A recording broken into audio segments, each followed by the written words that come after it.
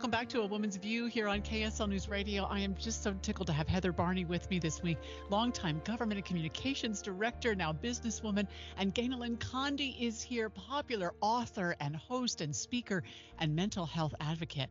I was touched by what I read about the comments from the Chief Justice of the state of Utah, Matthew Durrant, who spoke at the beginning of the session, the legislative session. And he said, it seems that distrust in all institutions, especially governments, seems to have increased exponentially. But then he went on to say, I was reminded that in Utah, whatever might be true elsewhere, government works. I do want to say, with a tip of my hat to the members of the Utah legislature, who I understand have differing views depending on their politics on many issues, but the vast majority of what they do is bipartisan.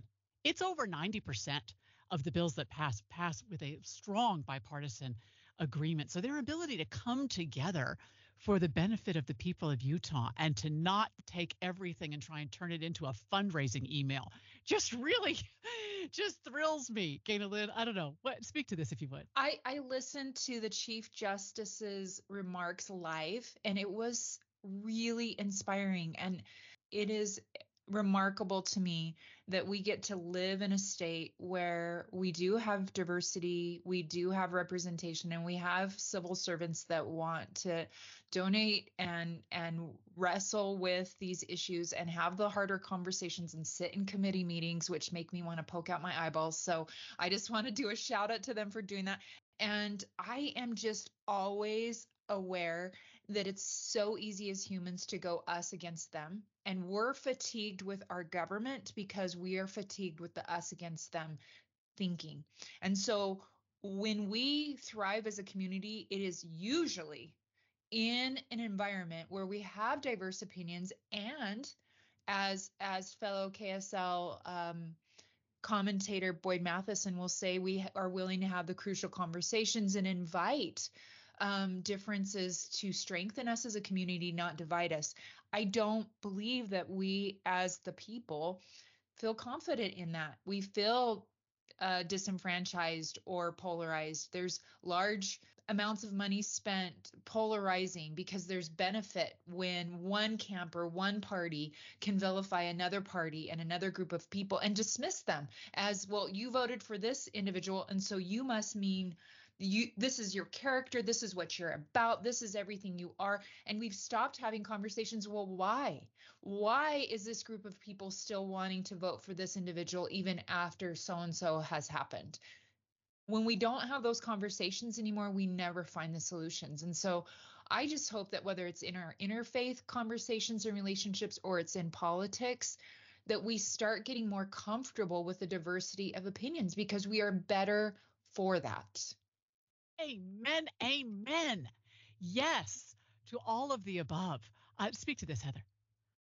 Well, I think we could talk all day about how or why we might have gotten to this place. And like you say, yes, government does work here, but there is a disconnect because so many people are unhappy and still yell and scream about it and are divisive. And when you get to the point now, you can't talk to your neighbor nicely about, or your son. I mean, it's even in the family. Or brother or whatever without having an argument.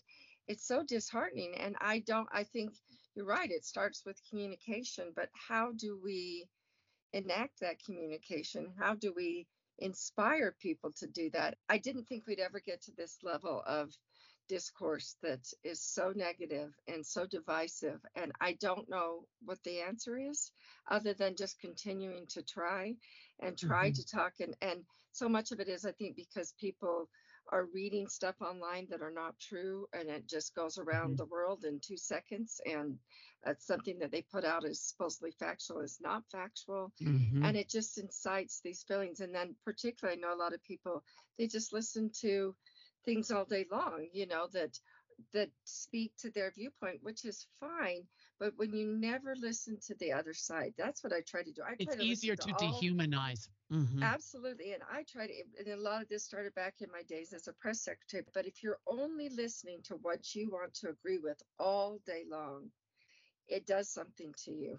And it's the echo chamber. You stop thinking. because you only think when you're challenged. Absolutely. Yeah. And you become so entrenched in how you believe, you have absolutely no room to listen to anyone else. I almost wish that somehow if somebody started speaking in a way that was demeaning or dismissing of their opponent, that suddenly their voice would just cut out. Like we bleep swear words. Well, if you start speaking in a way that is focused just on making me hate someone else, all of a sudden, where'd the audio go? I can't seem to hear this person, and that you have to speak respectfully or you don't get your message out. The things that candidates and politicians will say now, I would have fallen off my seat if some of the people I worked for said them. I would have been like, oh no, damage control, to the nth degree. But now they can say anything, call people any names. They can throw out whatever they want, and it's just accepted. And I worked for Orrin Hatch for a long time. He'd get a little feisty, but at the end of the day, he'd always come back around and say, but they're trying harder or something like that. Yes, right. So why are we surprised that our sixth graders don't know how to show respect? We're not modeling it as adults. And I think we're not modeling that I remember the days where I would come home and we wanted to talk about what was in the news and we wanted to talk about what was going on in government. The other day, I rarely post anything political on my social platforms, but I did do a reshare of someone that I'm excited about. And I got so much pushback just because I had shared one post out of 5 years. I rarely. And this person said, I come to your social pages because you're inspirational and you talk about stewardships. And I said back to them, then in 10 years, I rarely do. So just like the stewardship of mothering or the stewardship of my mental health, I'm curious, why do you support that politician? This person didn't message me and say, hey, I saw your post, which is rare that it's political. Why are you supporting that person? Yeah. Immediately they were shaming me that I would even voice my freedom of support. I see that all the time too.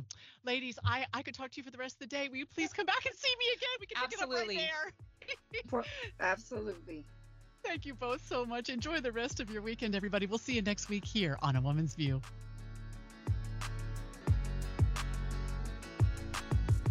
If you enjoy Amanda Dickson, join us back here each weekday for news and stories important to our community. Amanda hosts Utah's Morning News from 5 to 9 on KSL News Radio.